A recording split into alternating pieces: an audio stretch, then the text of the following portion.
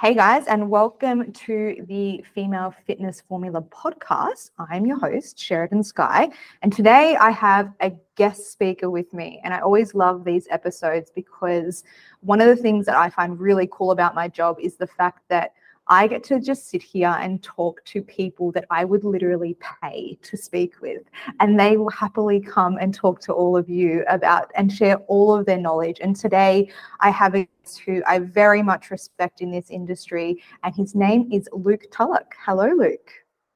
Hey, thanks very much. Yeah, very, very kind words. Glad to be here. Thank you. Did I say your surname right? Is that how you pronounce it? I believe it's like a at the end, but we dropped that a long time ago, I think, because no one can say it. So, So what's your, where were you born? Were you born in Australia? I was actually born in South Africa, and I moved to Australia when I was 8. So in South Africa, we would say Tulloch, and they would in Scotland or wherever originally, I think Scottish and Irish in the name. So they would probably do that with a more Gaelic language there, but it's a hard when we're in Australia. So yeah, I was going to say Aussies would have no hope of the no. Yeah. Well, and then I got the Swedish thing as well. I got to try and so even my first name is like a little bit unfamiliar. So yeah, amazing. Well, I'm sure many of my listeners know who you are, but for those who don't, just give us a bit of a rundown on who is Luke, what do you do, what are you passionate about, and maybe give us a little bit of an insight into some of the personal areas of your life that you feel comfortable sharing. Sure, yeah. So I am originally, I just said I was born in South Africa, but I grew up in Sydney, and I took up personal training there when I was 18 or so, and been a trainer ever since. So I've got about 15 years in the industry now. I currently live in Sweden and work exclusively online. And I suppose most of my clientele over time have become personal trainers, like other trainers mostly. So I was always very passionate about the mechanisms about how everything works in fitness, especially around strength training and muscle growth. And so I would do a lot of research on that side of things and the nutrition associated with it and this kind of stuff. During my personal training earlier on, I went back to uni and did a neuroscience degree just so I could get a background in some of the physiology and so on. So that was really interesting for me and pretty good. So now the main thing I do is work with other coaches with their own training programs, and I help them a little bit with some business stuff as well. But yeah, otherwise I work exclusively online. I've got a little daughter who is about 15 months old now, and we live in Gothenburg in Sweden, which is a pretty cool place. So really nice that we're going into spring now. It's actually, it's like amazing time of year. If you can put up with December, January, then it's freaking awesome when it comes into summer. So that's pretty much me in a nutshell.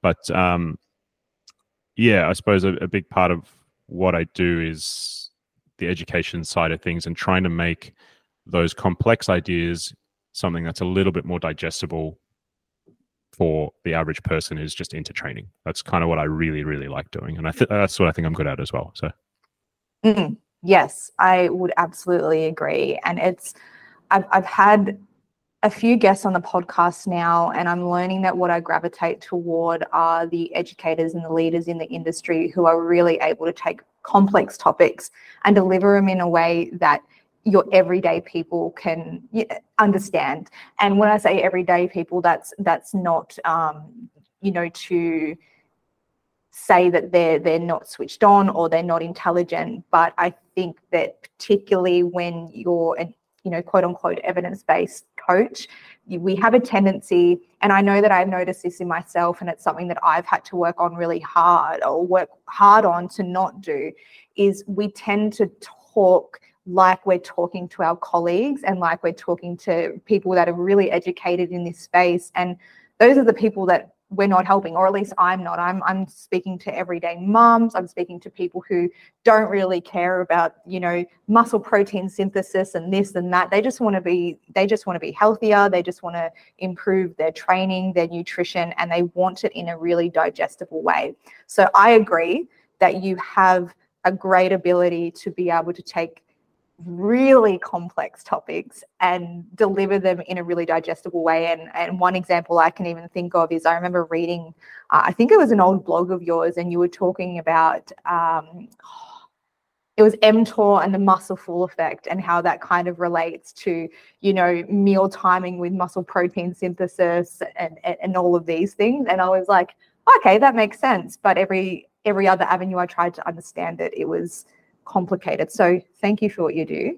You're much needed in the industry. And thank you. For context, it's kind of a small world, because when I first moved to Sydney, I moved to Zetland, and there's a point to this story, but our next door neighbors were the owners of Lift Gym at that time. Oh, is that right? I didn't know that. Yeah. I can't remember the wow. names, but at the time they had a little one, whether it was a girl or a boy. Yeah, a little girl. Yeah. Yeah, the way that I found you was I got to know them, and I was like, what do you guys do? And they're like, oh, we own a gym in Surrey Hills. It was Surrey Hills, wasn't it? It was Redfern. Redfern, yeah. Redfern, yes. And I was like, oh, okay, cool. And I'm into training, and I was like, oh, I'll check it out. And then I had started following you then. So that was a really long time ago when you were working at Lift. Yeah. It was quite a while ago. When did we start there? It must have been 15, 16 or something, maybe. Yeah, something like that. Yeah. And I was gravitated toward you because you had that background of the neuroscience, and at the time I was a nurse, and I was working on a neurosurgical ward, so I was like, oh, cool, like that's really cool that he has that background. And anyway, fast forward a few years later, and I ended up actually being a client of yours, and I got to experience, you know, like you said, you coach a lot of coaches, and I found your coaching really valuable in the ways that I was able to kind of pick your brain, and you were a bit more of a mentor to me. So thank you. And today what I really want to talk about is, I want you to work your magic with this as well, is to talk about the principles of hypertrophy training. And what I'd love for you to do, Luke, is to really strip back the noise that we kind of have within that space, because, you know, I would consider myself pretty knowledgeable in the ways of nutrition. And if I had to choose the area where I'm like, yeah, cool, I could really improve in this area, it's always been training. Nutrition's always come really easy to me.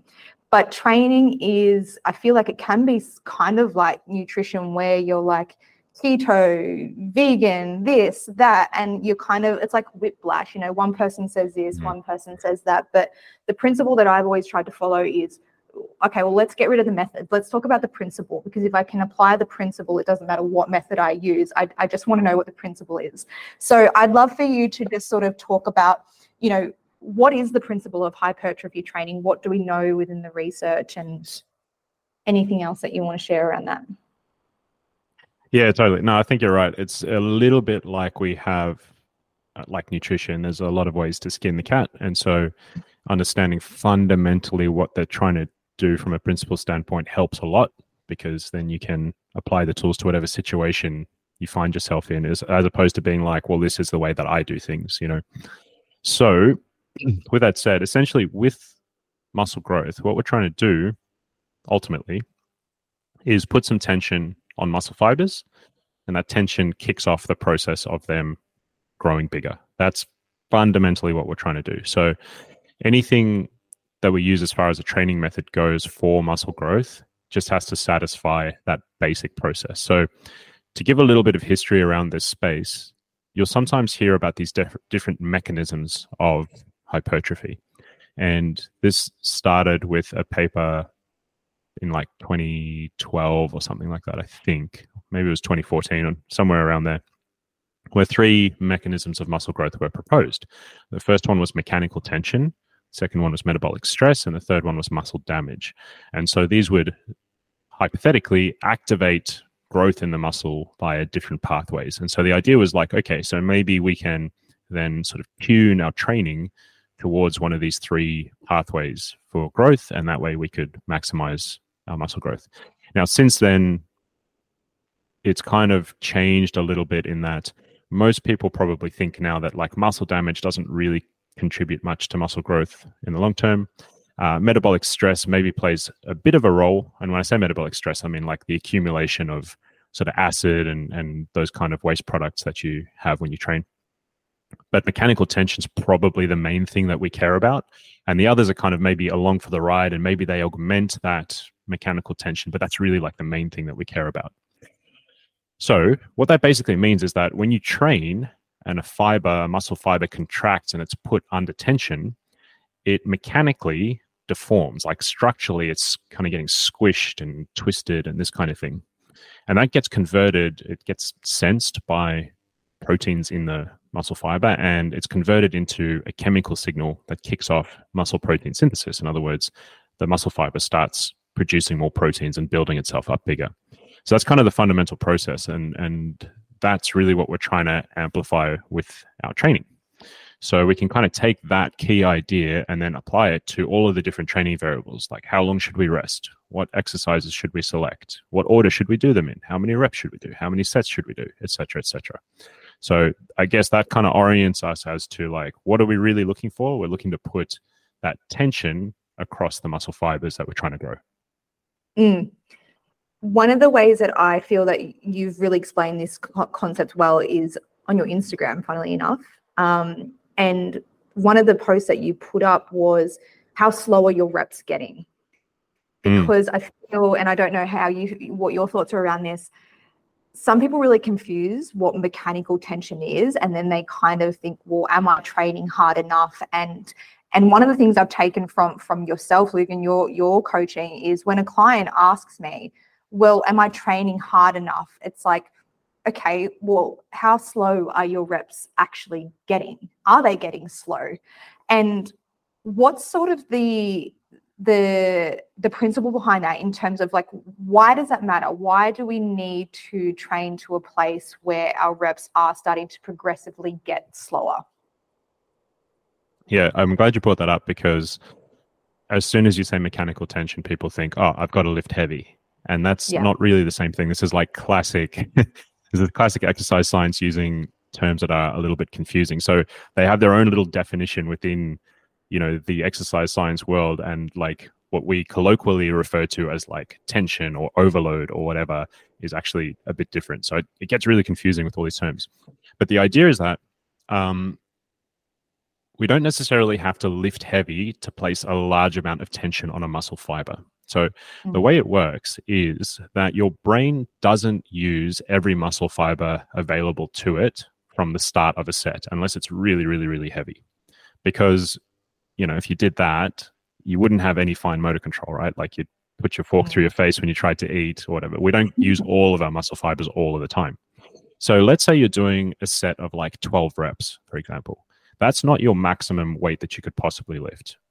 But what happens from rep 1 is your brain goes, okay, well, it's not my 1 rep max, so we can use some muscle fibers to overcome this resistance and get it from point A to point B, but we don't have to use everything available to us.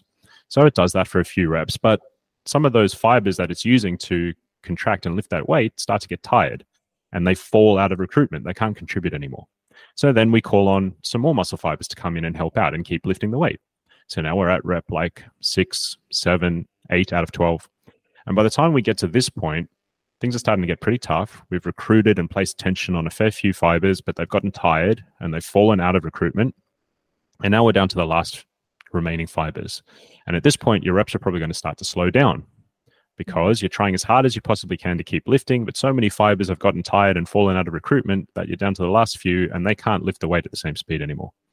And so by the time we hit like 12 reps to failure, you've progressively gone through and recruited every available muscle fiber and placed some tension on it. And therefore, it's going to get that mechanical tension and that stimulus to grow. So this idea of producing or getting sets where your reps are starting to slow down despite high effort is for me pretty key, because it tells you that you're getting close enough to failure that you're recruiting all of the fibers available and putting some tension on them. And this is reflected in the research. So if we look at the research, we've found that as long as you go to failure on a set, if you do like 25, 30 reps to failure, you get the same amount of muscle growth as if you do 6 reps to failure. So there's a broad range of rep ranges that work, but the key here is that we have to get close to failure, because as long as you get close to failure, you're going to be systematically going through and recruiting all of those fibers, placing tension on them, and that way they're going to get the stimulus to grow. Now, there's still some advantages for using different rep ranges for different reasons, but fundamentally, as long as a set gets close to failure or goes to failure, we know that it's going to be a really effective set for muscle growth, because it's recruited a lot of muscle fibers and you put some tension on them. So it's essentially applying that principle that you originally said at the start, being that hypertrophy is primarily driven by mechanical tension.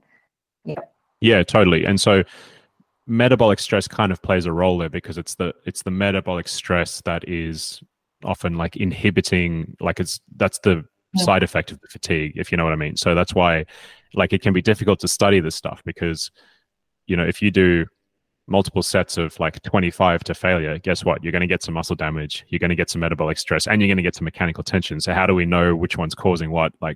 So it's been a process of trying to figure out, okay, what's actually causing this. But this research was like a key finding in the field, because it's like, a set of 6 to failure is really, really different to a set of 30 to failure, but they both seem to produce the same amount of growth. So it kind of gave us a clue that like, hey, it's probably not the metabolic stress, probably not the muscle damage, it's probably the mechanical tension on each individual fiber that's causing the growth.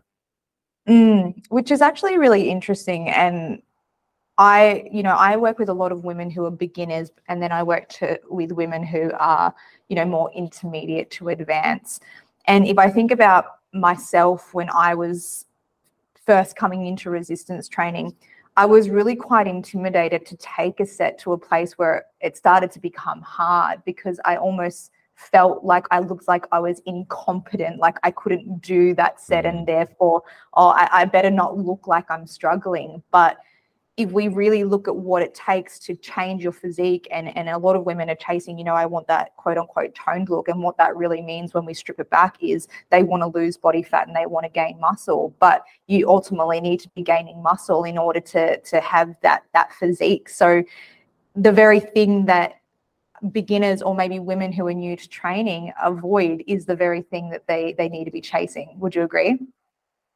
Yeah, totally. I mean, I see that quite a lot myself as well. And I think the thing is that so many women then, and I mean, guys do this too, but I've seen it a lot with women in particular, is that their volume tends to get really, really high as a result of this. So as an example, if you're doing these sort of sub-maximal sets, you might be capable of doing 30, 40 sets in a workout, which I've seen quite a lot. But if you're genuinely doing these hard sets that are going to failure or really close to failure, it's very difficult to do that amount of volume, and you don't need to do that amount of volume either. So if we think about it, let's take our 12 reps to failure set, if you were doing tons of sets that are 6 reps with that weight that you could actually do for 12 reps, you're getting effective reps in there, reps that are going to cause some muscle growth. But the ones that are the most effective are actually the ones that get closer to failure, because that's where you're getting that maximal recruitment and that maximal tension across all the fibers.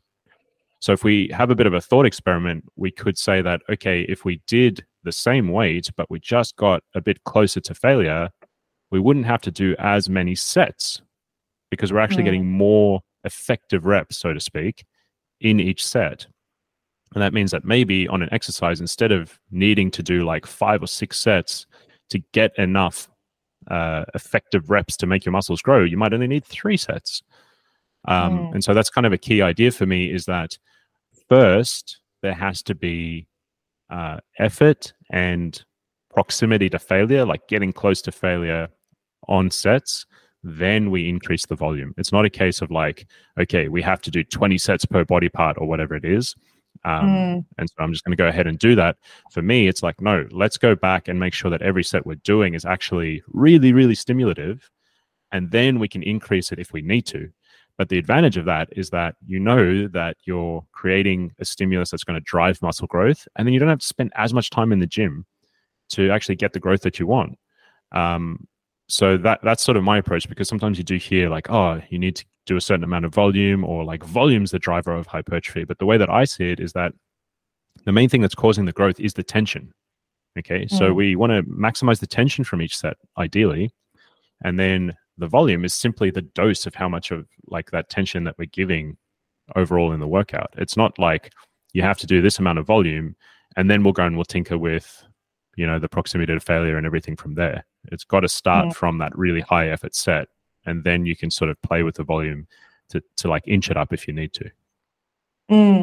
Yeah, and there was some previous research that shows, or if you ask somebody, you know, how many sets per muscle group do you need in order to grow muscle? There's that either, you know, 10 to 20 or 12 to 20, which is a really broad range. And then the problem that comes into that, it's like, well, how do you count something like a barbell back squat? Is that a quad exercise? Is that a glute exercise? How close to failure did you take that? Was that an RPE of 5 or an RPE of 9? So it kind of becomes problematic when you view it in terms of, well, how many sets per muscle group do I need to do per week in order to progress? So my question for you, Luke, is, you mentioned briefly, you know, first you want to make sure that that client is training to a high degree of intensity. So intensity in this respect doesn't mean how much you're huffing and puffing, or, you know, how much you can get your heart rate up, but how slow are those reps getting, essentially.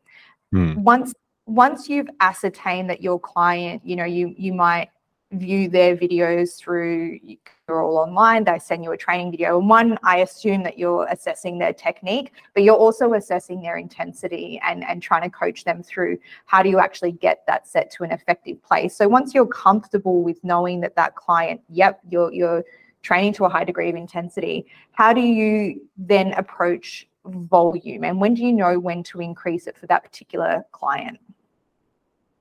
Yeah, so I think the volume thing is probably like the most confusing thing out of anything discussed in like hypertrophy. It's like, how much should I do? What's the ideal amount?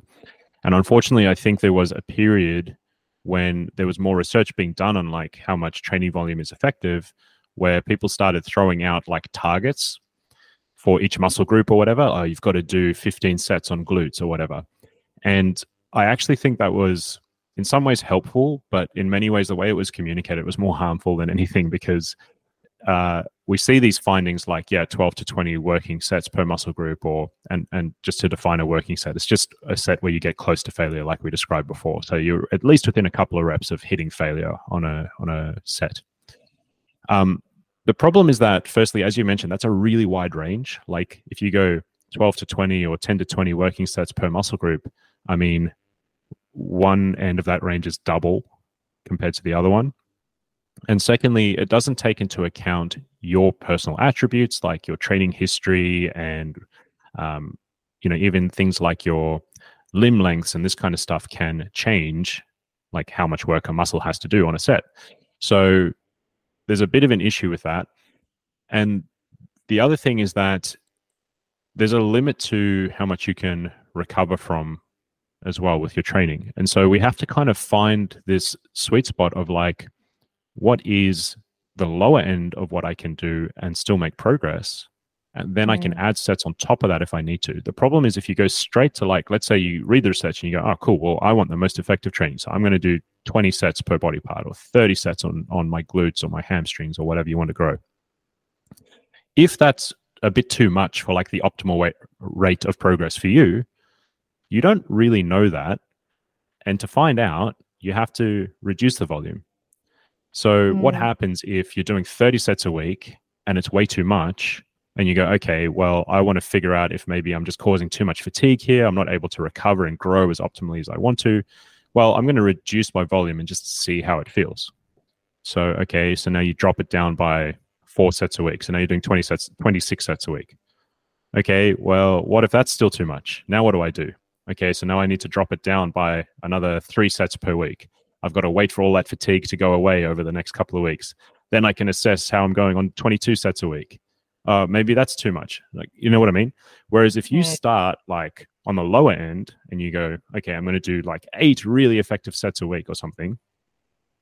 Oh, cool. I'm making progress. Okay, fantastic. Well, it's very easy to then add another set or 2 a week on and go, okay, these can be really high effort sets. Oh, now I'm making more progress. Great. Now I can maybe slap a little bit more on if I want to. Oh, cool. Now I'm making more progress. Now I can slap a little bit more. Oh, no, now it feels like my body's achy. I'm not recovering well. Cool. So I've found like a sweet spot for my training volume. So if you approach it from like the lower end up, you don't have to mess around with, oh, this might be too much. Now I have to wait for all of the fatigue to like dissipate and I can recover and then see, okay, maybe I could be doing even more. You know what I mean? And if you do it from that sort of low end up, then it's more efficient. You're not spending so much time training in the gym. So the way that I approach it is, can we find some low end of volume where we can keep the effort on your working sets really high and you can aim to make progress both, you know, physically, but also in the performance of the lift? Can we, for the same weight, do more reps over the next month or so? Can we, with the same exercise, do more load for the same number of reps over the next month or so? That's progressive overload. If you can do that and you're making a good rate of progress, I don't really see too much reason to add more volume or to change things. You can kind of keep riding that until the rate of progress starts to slow down. And let's say you hit a plateau on an exercise where you can't improve the performance anymore. It's been like 3 or 4 weeks. It's still about the same level. Maybe you don't feel like your muscle groups are growing or whatever. Now we can go, okay, well, maybe to bust this plateau or to give a little bit more stimulus here, what we can do is we can add a couple of sets. So maybe we bump the sets up by 10% or something. Okay, let's see if that enables a bit more growth, or that extra training enables your muscles to adapt a bit more. So now you get a little bit stronger on that lift or whatever. And then you just kind of roll through that same algorithm over and over again over time. You'll probably find that there is a sweet spot of volume for a particular muscle group or set of lifts or whatever that you can recover well from and make progress from. And that's the easiest way to find where that is. Because the reality is, like you said, different exercises will recruit different muscles, and often with a compound lift, we don't know exactly how much stimulus each muscle is getting. If you imagine a squat will typically work your adductors really well, it'll work your glutes really well, it'll work your quads really well. And there's other stuff that gets recruited as well, but it probably doesn't really receive like a stimulus that's going to make it grow too much. But if we go to failure on squats, it doesn't mean that each of those muscle groups is getting the exact same stimulus. Your quads might get tired and fall out of recruitment and fail when your glutes still have 5 reps left. It doesn't mean that that is not a stimulating set for the glutes, but it does mean that they're probably receiving less stimulus than the quads. So this whole idea of like counting sets can get a little bit tough and trying to figure out, okay, this is this amount of sets for the glutes and this amount of sets for the quads.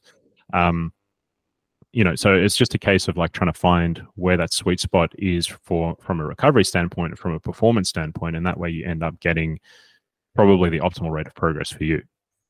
And is there, when we think about particular muscle groups, and one thing that comes to mind in particular is delts, shoulders, because I think everyone who has ever stepped foot in a gym or trained resistance training knows that their lateral raise doesn't really get any significant, like you're not adding massive amounts of weight to your lateral raise. And in my own experience, I'm like, I feel like I progress really slowly on the lateral raise, like whether I might be able to add half a rep or 1 rep, but I'm not lifting 20 kilos and 30 kilos and 40 kilos for a lateral raise over the years. But then there are particular muscle groups where I can, progress in terms of load lifted, when you compare that. So my question is, are smaller muscle groups, should we have a different expectation of the rate of progress that we're able to make with smaller muscle groups, such as the deltoids, compared to that of, say, the glutes?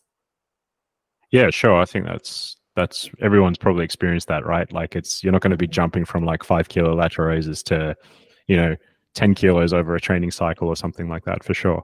So I think this is a big mistake that people make as well, is that the idea of progressive overload, which is adding reps or adding weight over time, is something that you should be aiming for, but you don't have to force that to happen. It's more of a reflection of your progress over time. Okay. So as long as the set itself is really hard and the effort is there, you're giving your muscles a really good stimulus to grow. And over time, what will happen is the muscle will grow and grow and grow. And that will mean essentially like you've got a bigger engine to lift more weight. But that takes a bit of time, you know? So maybe you progress from a 5 kilo lateral raise to a 6 kilo lateral raise over like several months or something like that. Which if you, I mean, do the math, it's a 20% increase, right? Like it's pretty significant. Imagine you put 20% on your squat in a few months or like a year or something, you'd be stoked. So some exercises are definitely more conducive to adding weight. Like for example, if we're on a leg press or something, you've got a high degree of stability. The angle means you can lift quite a lot. And the muscles involved are like multiple big muscle groups with tons of muscle involved. So obviously trying to progress on something like that is way easier than something like a bicep curl or a lateral raise or something. But that progressive overload thing, don't get it too skewed. It's more of a reflection of our progress. It's like if we've been training well over the past several months, even maybe 6 months, then we should see a performance increase. It's not like, oh, well, this week I lifted 5 kilos for 10. And so next week I have to lift 5 kilos for 11 or 6 kilos for 10 or something like that. You can't really force that to happen. You certainly aim for it, but if it doesn't happen, it doesn't mean that you're not getting a stimulus to your muscles anymore. So that's a big point of confusion that I often see. As long as the set is challenging, then you're getting a strong stimulus to the muscles to make them grow. Yeah, that makes a lot of sense. And one of the things that you touched on at the start of the podcast, Luke, was you said that when we look at hypertrophy in terms of rep ranges, we can see, you know, we can grow muscle in a really wide variety of rep ranges. So you mentioned, I think you said 6 to 30 reps. So what would be, you know, the way that I always approach nutrition and training is that there's a cost to everything. We do something one way, there's a trade-off in another way, and vice versa. So is there any benefit to, say, doing high reps, being that of the upwards of 15, 20 reps, as opposed to, let's say, 6 or 7 reps? Yeah, like generally speaking, I'm more pro like moderate to low-ish reps for a couple of reasons. So the first is that essentially you're getting into that like quote unquote effective rep range a little bit faster. You don't have to, if you're doing a set of 30 to failure, you don't have to go through like, you know, 20, 25 reps before you start actually getting those really effective reps towards the end of a set. Yeah. The second thing is that the sort of burn and uncomfortable sensations of those really high rep sets are less of a factor in you, I suppose, quitting the set early. If you're doing a set of 30 to failure, you're pretty likely to actually bail out of that before you get close to failure, because it gets uncomfortable. And so you're not genuinely at failure where you can't physically complete another rep. You're more just like, fuck, this burns, I can't keep doing this. The third thing then, which is tying into that, is that it's much easier to assess how close to failure you are if you're doing lower reps.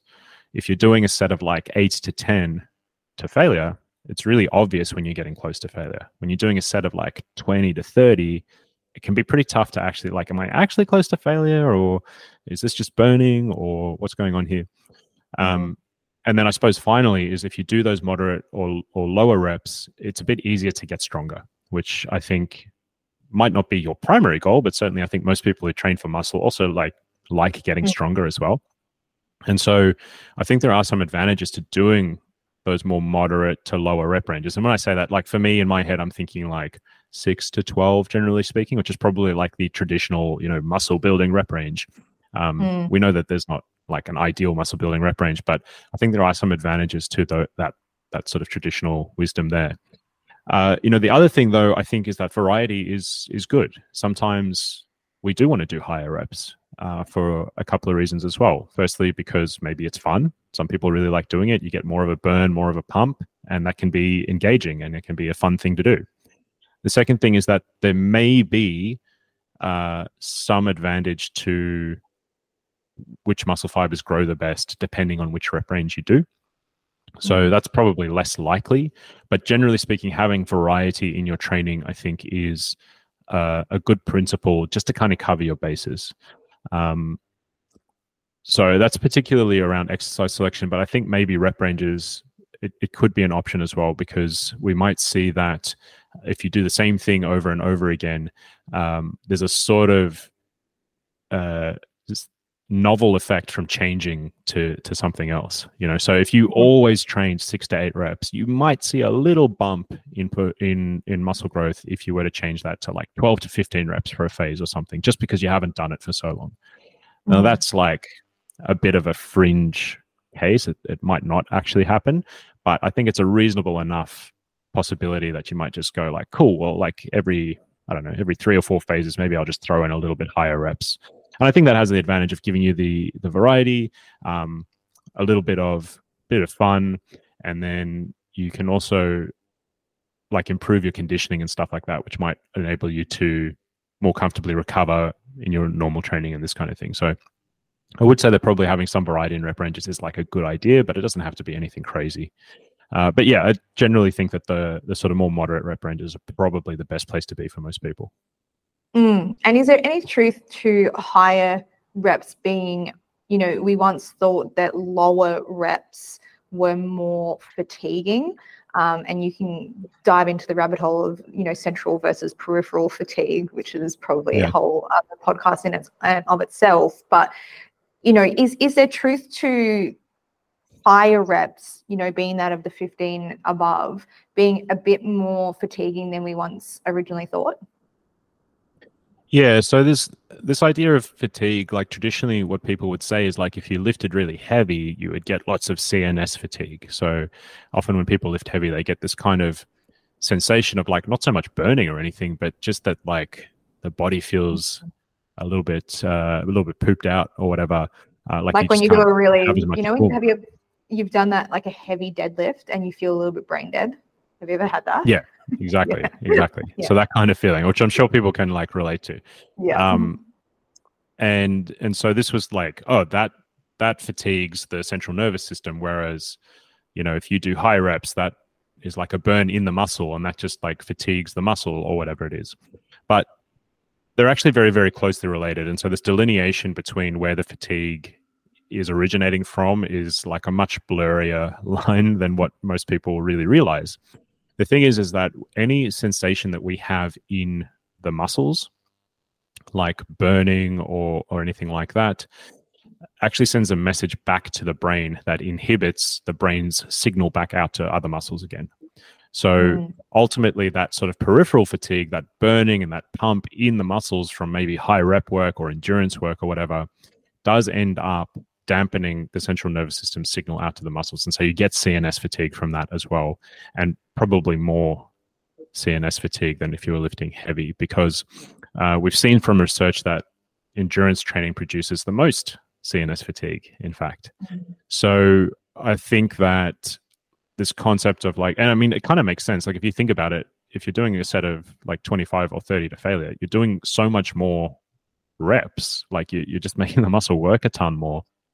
And you're getting those unpleasant sensations a lot more easily than if you were doing a set of 8 to 10 to failure, for example. So it's fairly likely that actually doing very, very high reps is probably going to cause a little bit more fatigue than doing sort of more moderate reps. Now, I do think that some people just psychologically, if they're lifting really heavy, maybe if they're not like super into that sort of thing, might feel like, oh, I get more fatigued from that. It takes more of a toll on me. Like, that's fair enough. But, I do think that this concept of fatigue is a little bit misunderstood overall in terms of what rep ranges cause what, because the peripheral fatigue and the central fatigue are actually very closely tied together. Yeah. Now with DOMs, so one of the things that you mentioned previous was that one of the original principles when we think about hypertrophy was the thought of muscle damage. And I still get a lot of clients where, you know, they start the program and the first week they tend to have a bit of DOMS. Like I feel like if they've worked, you know, hard enough, there's going to be a bit of DOMS from that first initial exposure to something that they haven't done in a while. But then subsequently in you know, further weeks, if they're reporting that they're still getting DOMS, for me, my question is, okay, this person probably isn't recovering from the volume or the intensity that they've been given. But so I will naturally bring that back a little bit. But some people kind of wonder, well, I don't feel sore anymore. So does that mean that I'm not working hard enough? So can you just touch on that a little bit? Yeah, totally. So the muscle soreness you get from training, we don't actually know 100% what contributes to it and what causes it. So there's lots of theories floating around, but we do tend to notice that it is related to a novel stimulus. If you do an exercise or a type of training that you haven't done in a long time, you're probably going to get pretty sore, which is why you get so sore sometimes when you come back after like maybe being on holiday for 2 weeks. Maybe your first week you feel really sore, even if you do the same training program. Mm-hmm. But it is also potentially related to how much work you do and how much muscle damage you cause as well.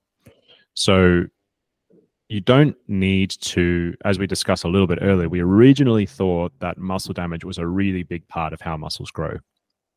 And certainly a little bit of muscle damage is unavoidable and probably necessary for growth, but it's not something that we want to chase. Because here's the problem. If you cause too much muscle damage, then any muscle protein synthesis that you switch on with your training or with your nutrition ends up having to be spent repairing all of that muscle damage before you can grow new tissue. So if you almost create like this deficit of like muscle damage that has to be repaired first, then all of the muscle protein synthesis that you've worked hard to generate has to go towards repairing that before we can start to build new tissue on top of that.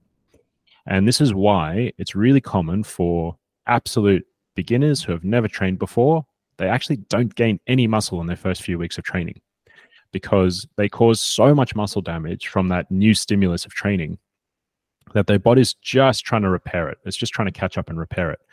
And they only really start building muscle after like week 3 or 4, when their body gets used to that and it becomes more resistant to the muscle damage, and then it can start synthesizing new protein on top of that.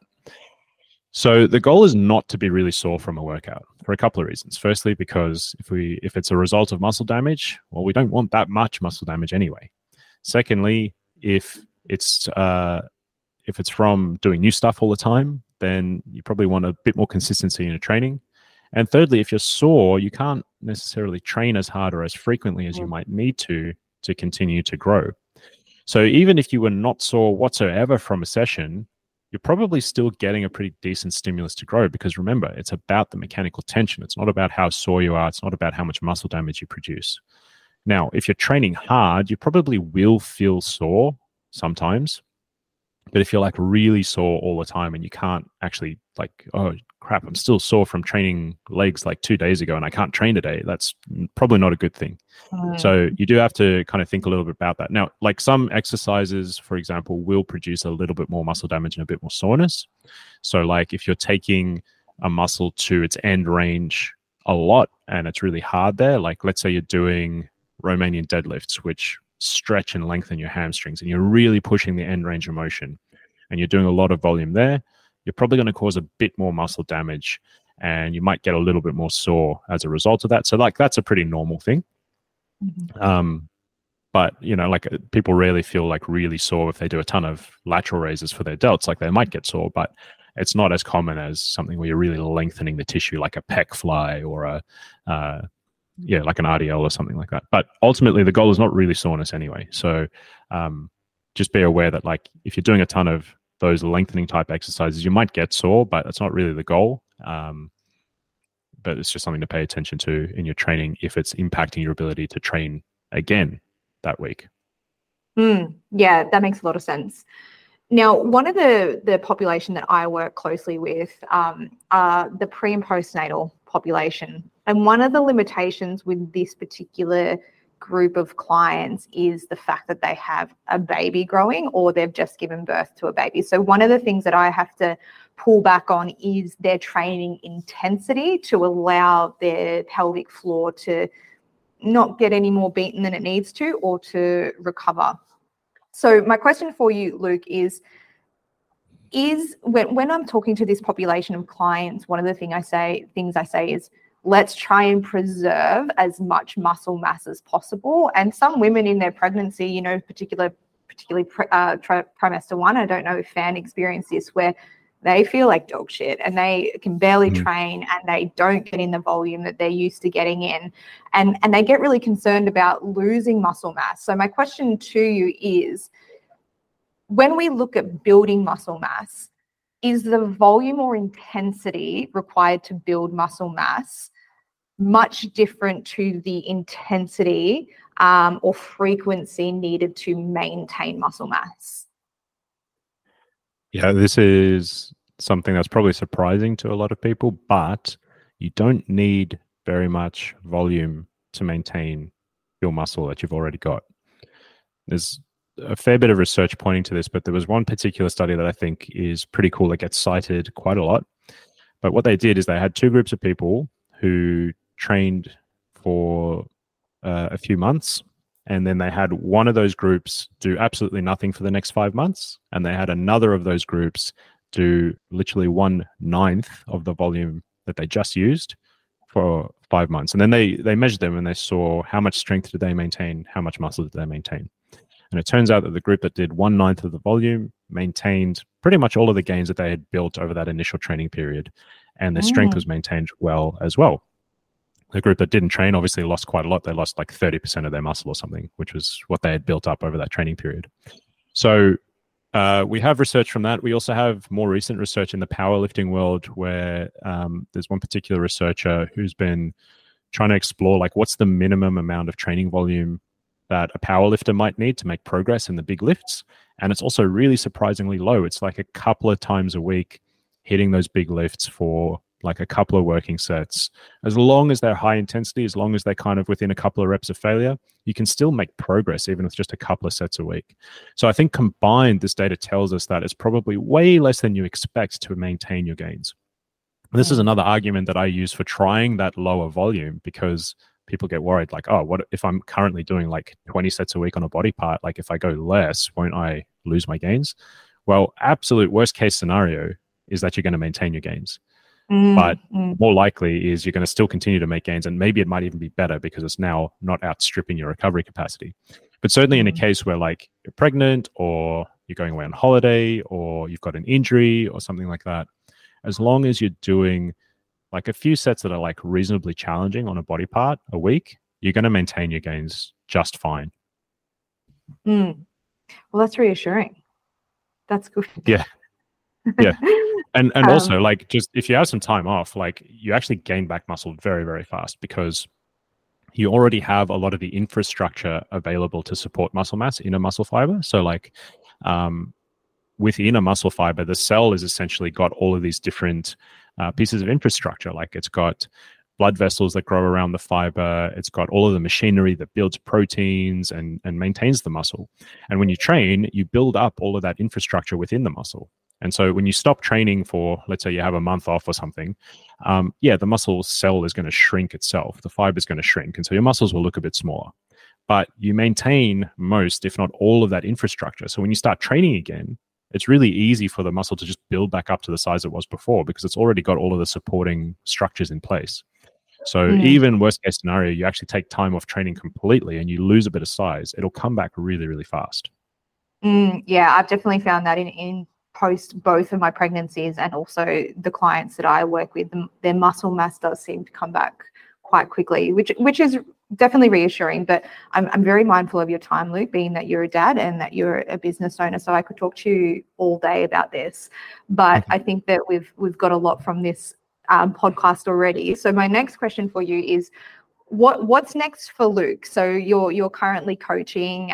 Do you have anything else sort of in the works? You're doing a lot of educating. So recently you were in Melbourne educating. And is there anything else that you're sort of working on at the moment?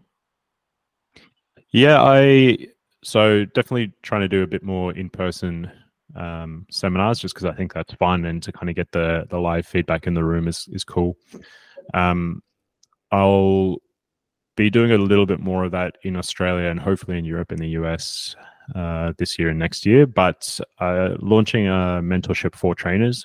So focusing a bit on maybe some of the more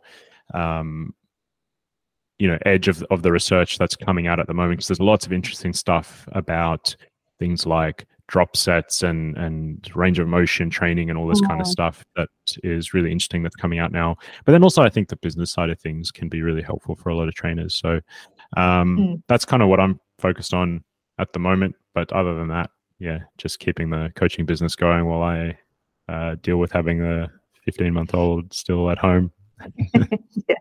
Yeah, it's tough having them at home. I don't know if you find it difficult with podcasts and things like that, if she's at the age yet where she like will just scream in the background, and then you kind of listen back to the podcast and you hear her screaming. yeah, definitely. Yeah. It's kind of chaos. Yeah, that's definitely a thing. Yeah. So where can people find you?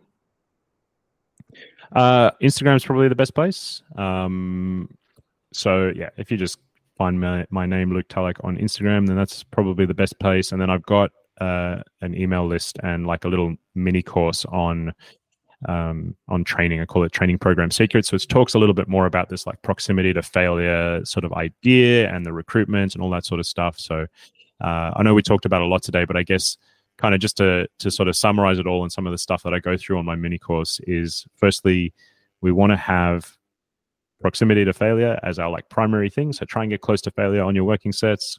Start with lower volume and work your way up from there. And ultimately, we're not really looking for like getting soreness or muscle damage or anything like that. We're just looking to place tension on those muscle fibers. So if you want to learn a bit more about that, and I post a lot of content about that sort of stuff. And as I say, the mini course kind of helps a little bit with that too. Yeah, for sure. So the takeaway that I've really got from this podcast is, you can have the best training program in the world, written by the best coach in the world, but if your training intensity and effort is not there, you're probably not going to see the gains that you're hoping for. Would you agree? Yeah, totally. And that's where the you get into this situation of like, I'm doing so much work, but I'm not seeing the results of it. It's probably just because the volume is too high and the per set effort is not quite where it needs to be. Yeah, for sure. Well, thank you for your time, Luke. Enjoy the rest of your day or night with your 8 a.m. here. So. Right. Well, enjoy the rest of your day, and thank you for your time. Thanks a ton. Cheers.